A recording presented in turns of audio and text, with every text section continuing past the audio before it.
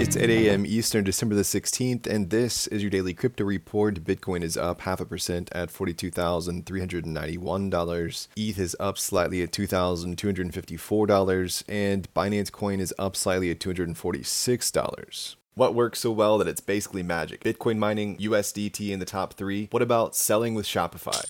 Shopify is the global commerce platform that helps you sell at every stage of your business. From launching your online shop to, did we just hit 1 million orders? Shopify is there to help you grow. From their all-in-one e-commerce platform to their in-person point-of-sale system. Wherever and whatever you're selling, turn browsers into buyers with the internet's best converting checkout, up to 36% better compared to other leading commerce platforms. Sell more with less effort thanks to their new AI solution, Shopify Magic. My favorite thing about Shopify is no matter how much you want to grow, they have the solutions you need to take control and level up your business. Shopify powers 10% of all e-commerce in the US and millions of other entrepreneurs across 175 countries. Plus, Shopify's award-winning help is there to support you every step of the way. Businesses that grow with Shopify. Sign up for a $1 per month trial period at shopify.com/DCR, all lowercase. Go to shopify.com/DCR to grow your business, no matter what stage you're at. Shopify.com/DCR.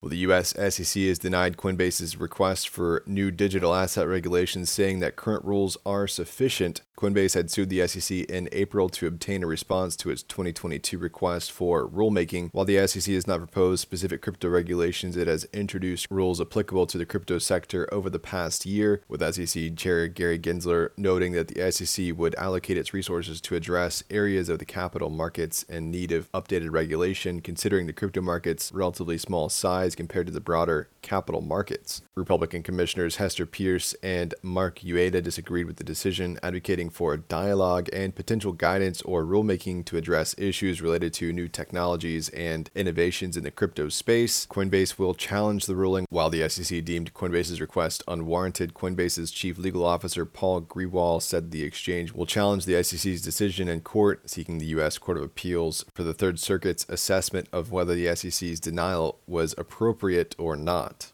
Well, Arbitrum, the Layer 2 blockchain on Ethereum, experienced a temporary outage due to a surge in Bitcoin ordinals-inspired inscriptions. Data researcher Hill Dobby reported that before the chain stopped, 90% of transactions were inscriptions. The halt was triggered by an inscription called FAIR. Arbitrum later confirmed that all systems were operational again with stabilized gas prices on the network. They are conducting further investigations and will provide a full post-mortem in coming days. Issues related to ordinals-like tokens have caused problems on other blockchains in the past, and the incident followed enthusiastic bidding for Bitcoin ordinals at Sotheby's auction late this week. Well, Polygon Labs has decided to discontinue contributions to its Edge framework, which allowed for creation of custom blockchain networks compatible with Ethereum. Instead, they're shifting their focus to a chain development kit, a toolkit designed for developing Layer 2 ZK rollups networks. The move aligns with Polygon Labs' effort to enhance their ecosystem with a 2.0 upgrade planned for 2024, integrating Layer 2 chains based on ZK rollups and enabling cross-chain communication. And finally, Red Bull's Formula One racing team is celebrating its successful 2023 season by releasing a collection of NFTs. The team had drivers leading the 2023 F1 standings. These NFT collectibles featuring unique artworks by automobilists are available on Bybit. Red Bull's move follows the trend of sports leagues and players embracing the digital age for collectibles. The team says they see value in using Web3 technologies like NFTs to engage with fans worldwide in innovative ways. Well, that's all for us today. Visit us at dailycryptoreport.io and listen to us everywhere else you podcast under Daily Crypto Report.